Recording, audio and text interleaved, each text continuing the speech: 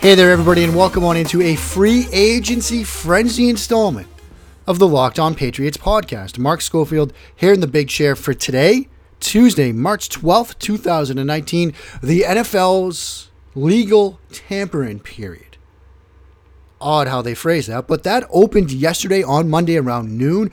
We had some tremendous deals, some big money, some players moving to places we weren't expecting, some contracts being given out to players that we might not be so sure sort of earned those deals, but a ton to talk about. So we're going to talk about that in the first two segments of the show, maybe even a little bit in the third segment, depending on how stuff unfolds over even the time I'm recording this show. A little bit later, we'll also go into debut a new segment titled Charlie Casserly's Terrible, Horrible, No Good, Very Bad Offseason.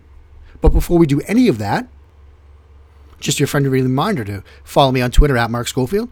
Check out the work at places like InsideThePylon.com, Pro Football Weekly, The Score, Matt Waldman's rookie scouting portfolio, Big Blue View, Bleeding Green Nation, Pat's Pulpit, 3 of the SB Nation websites that I currently do work for.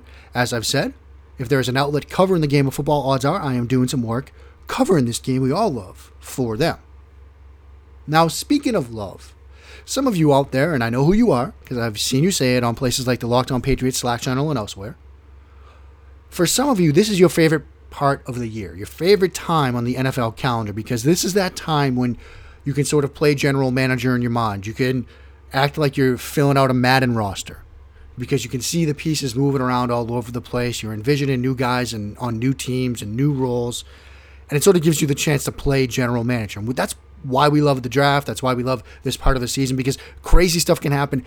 Anything is possible. For example, right now, Jeff P. Howe over at The Athletic Boston is still tweeting that an Odell deal is possible. Matt Miller of Bleacher Report is saying the 49ers might be in on Odell. Somebody told him that on Monday. And so it's a fun time of the calendar. Now, for one former Patriot in particular, this is a very fun time. Now, we assumed that Trent Brown was probably going to be gone. He comes here on a one-year sort of prove-it type deal, plays left tackle, perhaps due to the Isaiah Wynn injury, perhaps not. Maybe the job was his either way. We didn't quite get the chance to see that fleshed out, but it seemed to be trending in that direction. Wins a Super Bowl ring. Some of the craziest, the ones myself, that's who I'm talking about here, I'm dunking on myself, thought that, maybe he'd, take another short-term deal here in New England and then go get paid down the road. Nah. Trent Brown, got paid. Signs a massive, you could say eye-popping deal to go out west and join the Oakland Raiders. 9 minutes after the legal tampering window opens, it is reported that he has signed a 4-year, or will officially sign a 4-year deal that will get him $66 million, with $36.75 million guaranteed. Will Brinson wrote at CBS Sports, he described it as an absurd $66 million. And I'm quoting here from his piece, that is an incredible amount of cheese for a guy who last offseason was shipped out of San Francisco and to New England for a swap of mid-round picks. And let's sort of start there, because last year, New England, they give up the 95th overall selection to San Francisco in exchange for Trent Brown and the pick at 143. That means Patriots basically go back 40 spots to get him. That's it. And what does he do? Steps in at left tackle, wins a Super Bowl, protects Tom Brady. And that offensive line, we talked about it a ton during the playoffs, they played extremely well. And for the second year in a row, this was pointed out to me by Brian Phillips, colleague over at Pat's Pulpit, for the second year in a row, the Patriots starting left tackle, leaves via free agency and gets the biggest contract out there for an offensive lineman. What does this mean? As a threshold sort of matter, if you had any doubt as to whether Dante Scarnecchia is among or is the best position coach in the league, throw that out the window. I mean, look at the evidence. Look at the results. It's to the point where if some franchise just completely lost their mind and decided that the young offensive mind that they needed to pair with their young quarterback on a rookie deal was me, that would be crazy. I admit that. But if I found myself in that situation, I would be making two phone calls immediately. And for those of you who know me personally, you know I hate making phone calls. But these were the two I would be making right out of the gate. One, to that quarterback's offensive coordinator in college or his offensive head coach in college, like if it's a Lincoln Riley situation, saying, what did this guy like to run? That's question one. That's call one. Call two, Dante Scarnecchia. How much would it take to get you here? And it probably wouldn't even be in that order. And so, Trent Brown, congratulations, young man. Go get paid. Hats off to you. Maximize your value. What does this mean for New England? They game the system yet again. This is how they handle their business. They get Trent Brown by just moving back 40 slots. He slots in at left tackle. It is a cornerstone piece of an offensive line that helps them win a Super Bowl. They don't want to pay him big money because they've got Isaiah Wynn in place to perhaps slide right in and play left tackle for them. And they're going to get a comp pick probably in the third round, probably in the 100 range, which is technically what you could say was sort of what they gave up, because they gave up 95. If they get pick 100 back, it almost evens it out. But they also got a year of the guy. They win a Super Bowl, and they don't have to pay him the big deal. As Brinson put it in his piece, they basically create a top 115 pick in the draft out of thin air. And they'll probably do this with Trey Flowers as well. The machine stomps on. That's how the Patriots do business. Now, speaking of doing business, the Raiders, this was not the first big move that they made. They also made a move acquiring Antonio Brown. That's right. The Antonio Brown saga is finally over. Over the weekend, it came out that the Steelers and the Raiders agreed to a trade. The compensation is this. The Steelers will get a third and a fifth round pick from Oakland in this year's draft. Brown gets a new deal that will pay out $50.125 million over the next 3 seasons. And this is probably the biggest part of the deal for Antonio Brown. His guaranteed cash has gone from zero, that's right, zero, to $30.125 million. And according to Adam Schefter, this deal could increase to $54.125 million with incentives. This now makes him the NFL's highest paid wide receiver. What was interesting watching the aftermath of the Brown deal was this. Now, I'm a former labor and employment attorney. I represented police officers here in the D.C. area for a period of time. So maybe my view of this kind of dynamic is different. But it's interesting to me that out of all the applicable professions out there, the one where the general public at large seems to overwhelmingly side with the employer over the employee is in the realm of professional sports. Somebody gets a big payday, they leave a team in free agency, and it's, oh, that person's a traitor. Do a Twitter search for the word traitor, perhaps incorrectly spelled as Trader, when a player leaves teams via free agency, and you'll see a lot of people angry, lighting shirts on fire, etc., etc., etc. Whereas in any other profession, if somebody moves for a better job to make more money, we like that. And maybe it's partly because we have a vested, rooted interest in some of these people because of the teams that they play for. To paraphrase the program, when's the last time 80,000 people showed up to watch me write an article? So it's a different dynamic. You have a rooted, vested interest in these teams. You spend money going there to their games. You're, in some sense, paying at least part of their salary, and to see them walk away, sometimes it does sting. So I understand the emotional aspect to it. But at the same time, these are employees. And they're playing a violent collision-based game in which their career could end in the blink of an eye.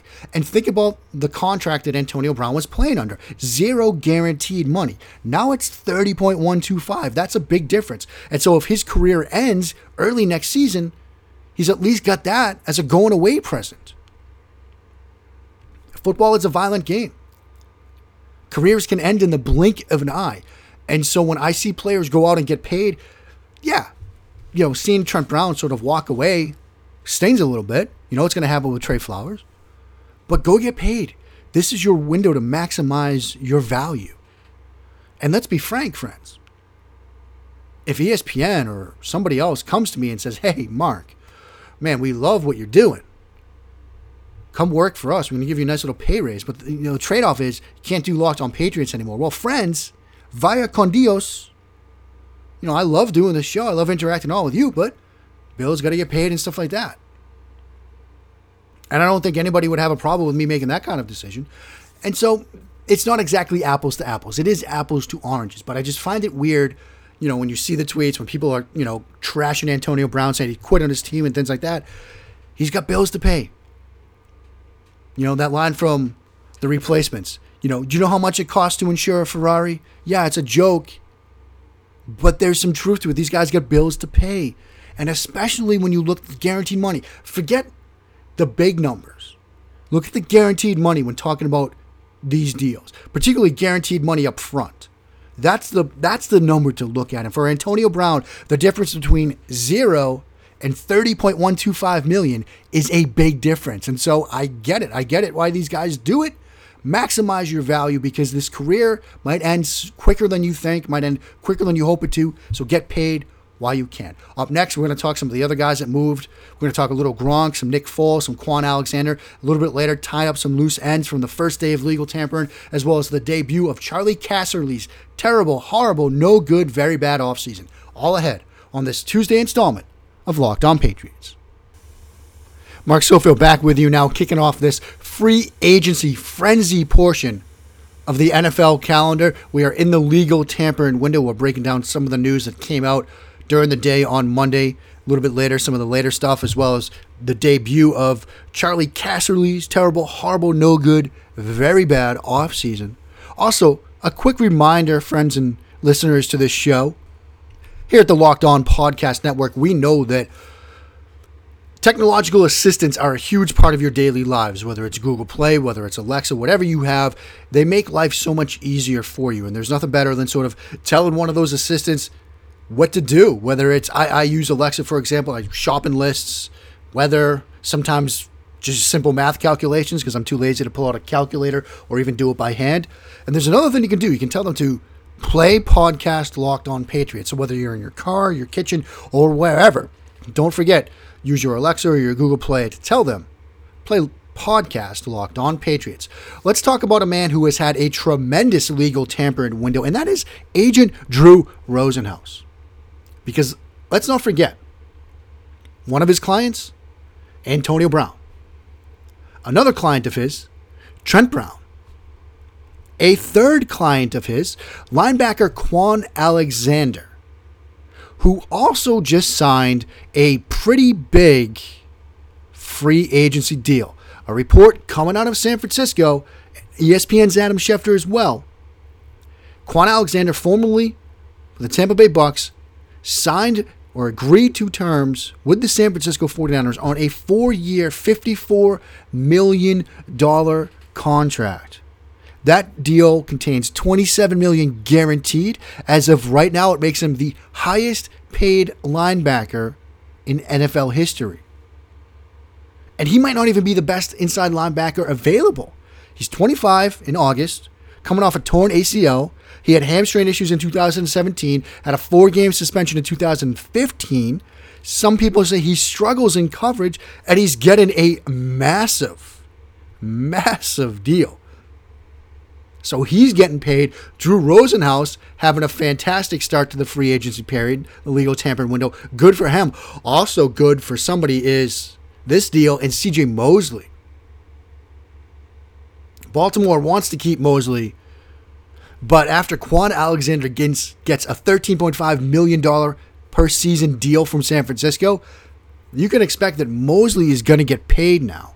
Teams that apparently are interested in him, according to the Cleveland Plain Dealer, include the Cleveland Browns, the Washington Redskins, and the New York Jets. So it's going to be very interesting to see where he ends up. Another Rosenhaus client, and an issue and a player that is near and dear to our hearts here at Locked On Patriots, is Rob Gronkowski. Obviously, we're all sort of waiting the decision that Gronk is going to make about his NFL future. And when Rosenhaus was on ESPN's NFL Live on Monday, he addressed that. Rosenhaus was quoted as saying, "I talked to Rob last night and he won't even tell me. He hasn't made a decision yet. I honestly don't know. I'm waiting to see like everybody else." Now, I don't think this is going to change how the Patriots are evaluating things, because whether he comes back or not, look, they're going to have to address tight end. Obviously, it becomes more critical if Gronk decides that he's going to retire. But they're going to have to address him. They're going to have to address the position. Now, thankfully for the Patriots, this is a tremendous draft class, as we've been talking about over the past couple of weeks. And so they'll have some opportunities to address it. Sitting here right now, I'm becoming more and more comfortable with the idea that Gronk is going to come back. If you would ask me going into the Super Bowl if he was going to retire, chances are I would have told you, yeah, like 90%. This is it. He's done. I said that on the radio. But in some of the stuff that we've heard from him, some of the things that he said since the Super Bowl, comments on like Jimmy Fallon and other places, Jimmy Kimmel, I believe, maybe now it thinks that he's going to come back. Still, I think you address tight end, particularly in this tight end class. Let's talk one more quarterback here before we hit the pause button. Nick Foles. According to Mike Silver of the .com, NFL.com, he is expected to sign with the Jaguars, and the Jaguars are cautiously optimistic that it will happen and that the contract might get as high as $22 million with an M per season. Now, is Nick Foles worth $22 million per? That's one question. The other question is, how does this pan out in Jacksonville? Let's deal with the Nick Foles $22 million per. For Jacksonville, he might be worth that kind of contract. Jacksonville needs to sort out the quarterback position, number one. And from what I've been told, they're going to perhaps move on from Leonard Fournette. It seems like that marriage might be ended and ended poorly. And so they're going to need a different offensive structure. In the years past with Bortles, it was built around running the football and that defense. Well, now they might have to put a little bit more on the quarterback than they asked Blake Bortles to do. And of all the options out there, perhaps Nick Foles is the best free agent option. You could have made a case for a Teddy Bridgewater or a Tyrod Taylor or even a Ryan Tannehill. But I think when you look at Foles and perhaps his ceiling and some of his best work, he was probably the best guy available. Now, the issue with Foles is this. He is a very high variance player. You have some incredible highs with him. Obviously, a Super Bowl run, a Super Bowl MVP, that playoff run that he had, the run that he had last year to get them into the playoffs. But you also have some pretty big lows with him. I mean, he started their season opener last year and no touchdowns a pick in that game. Completed, I think, less than 60%, maybe even less than 50% of his passes in that season opener against Atlanta. And so he's a high variance player. And the other issue with Foles is this. The most popular guy in town for many teams is the backup. But when you come in as the big number free agent, getting that big free agency deal, that changes the calculus. It changes how you're viewed, not just by the national media, not just by the local media, not just by the fan base, but in that locker room. And if he struggles, if he has some issues and has some games where he lays some eggs and that defense goes out and does what they've done over the past couple of years and, play some pretty good games and they still lose when the defense gives up just 9, 12, 15 type points, you might see that locker room turn as they turned with Blake Bortles. So that's going to be interesting to watch how that plays out. But as we expected, Foles to Jacksonville looking like it might be a $20, $21, $22 million per type of deal. And actually, ain't nothing like live radio here because the deal is done. Ian Rappaport, Rap Sheet, just tweeted out a couple moments ago, the Jaguars had Super Bowl MVP Nick Foles as their top target per Mike Garofalo. He gets 4 years and $88 million. And building on that, again, talking about guaranteed money. Adam Schefter, guaranteed money for Nick Foles in Jacksonville per source, $50.125 million. A quarterback who has 35 touchdowns and 26 interceptions in the regular season over the last 5 years. That's according to a tweet from the Falcoholic. 4 years, $88 million with $50.125. Those are big numbers. And so there's your big quarterback move. That was sort of the big quarterback domino we felt was going to fall. It finally falls. I think those kind of numbers probably preclude them from going quarterback at 7. But here's the thing.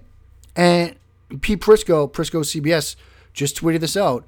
Too much money for Nick Foles in my book, but I get it. This is sort of the QB purgatory situation.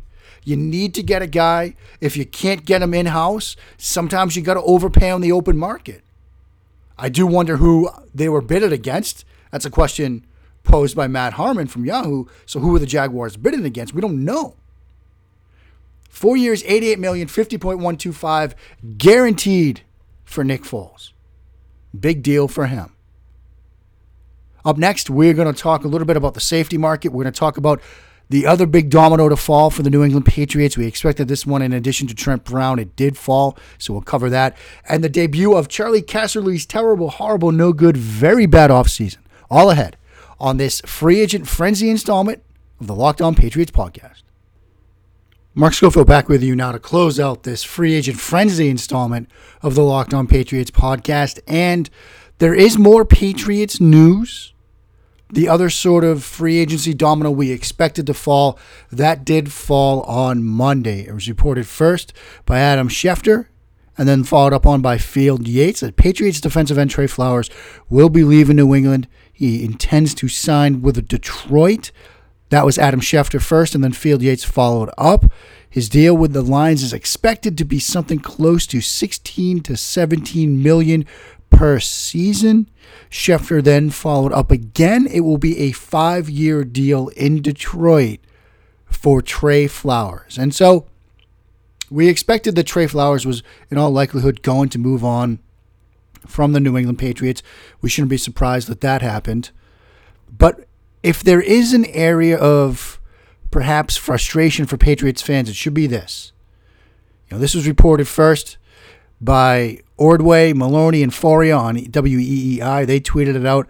They had a conversation with Mike Giardi on Monday afternoon. Mike Giardi tells us that Patriots and Trey Flowers did not have any contract negotiations immediately after Shaq Mason got his new deal in August in 2018. Giardi checked back with Trey 1 month later. There were still no negotiations between the two parties, between the two camps. So in all likelihood, if that is indeed the case and the Patriots and Trey Flowers never even tried to sit down and work something out, that perhaps this was the way this was going to end no matter what. And maybe we shouldn't be surprised by that because after all, we all sort of saw the handwriting on the wall when he wasn't tagged, when there were no contract negotiations, when we all sort of saw this defensive end edge rusher market sort of set itself with some guys getting tagged and then Trey Flowers was perhaps the biggest name out there. We all are smart humans. We knew where this was going to end up. And so Trey Flowers, just like Trent Brown, we expected him to leave. He's gone via con Dios. He gets to go to Detroit with Matt Patricia. And what was interesting was it was reported in the aftermath of this news that Flowers, it really came down to two destinations for him. Detroit and Miami. His two most recent defensive coordinators, Brian Flores, obviously the new head coach down in Miami, and Matt Patricia, obviously the returning head coach after his first year as a head coach out in Detroit, a team that he was not interested in, the New York Jets. So we've got at least that going for us as Patriots fans, which is nice. Let's talk about safeties. The safety market, we thought it was going to be crazy. It got even crazier. Even crazier. Because first, Landon Collins, we expected he was probably going to get a big payday when the Patriots decided that, look, not the Patriots, the Giants decided that they were not going to re-sign him. He inked a deal, or at least will ink a deal, according to Ian Rappaport, with Washington. 6 years, $84 million. Now, I said earlier in this show, if you're going to follow these deals, look at the guaranteed money. Rappaport followed up. The Redskins deal for Landon Collins is a 6-year deal worth $84 million with $45 million guaranteed. So there's the top line number. And is it up front? Well, it is paid out over the first 3 years. That sort of gets to the cash on hand situation. That is a huge, huge deal that sort of starts to set the safety market. Now, I know I spent a few moments last week talking about whether Landon Collins would be a fit in New England. It wasn't going to be a fit at that kind of money. Another safety signing. The Titans are signing safety Kenny Vaccaro to a 4-year deal worth $26 million with $11.5 million in guarantees. He had signed a 1-year prove-it deal last year. That seems to have paid off. The next big name to sort of fall, Earl Thomas. Apparently he wants sort of a $30 million deal over 2 years. I think those were the numbers that I saw. The safeties are starting to move.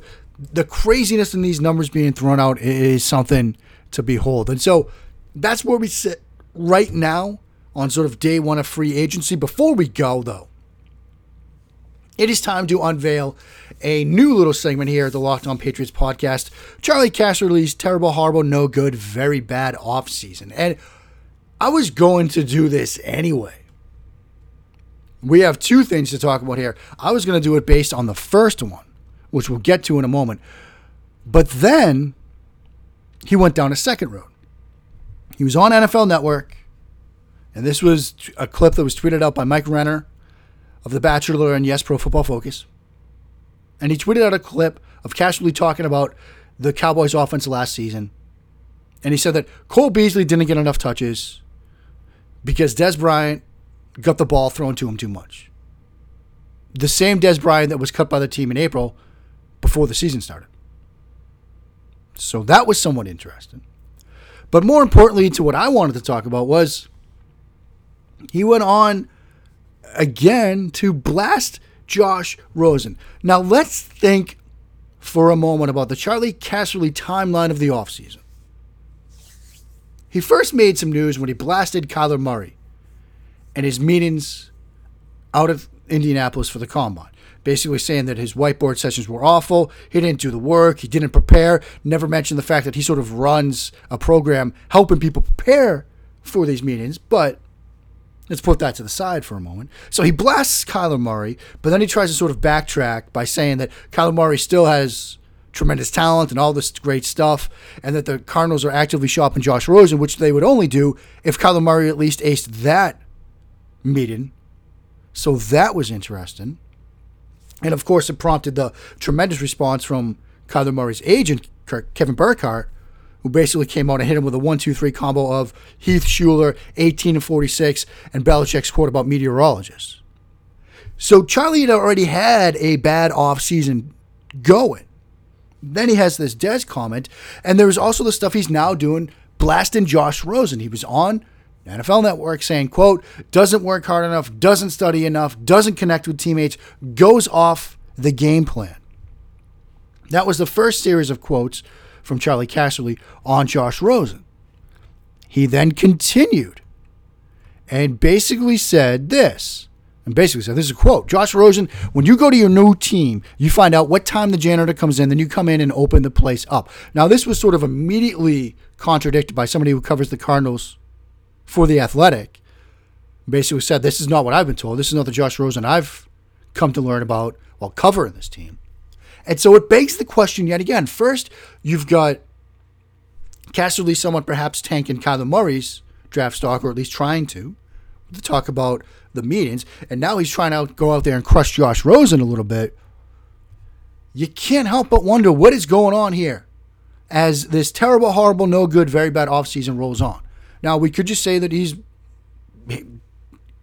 passing along what he's been told, and that people feel this way.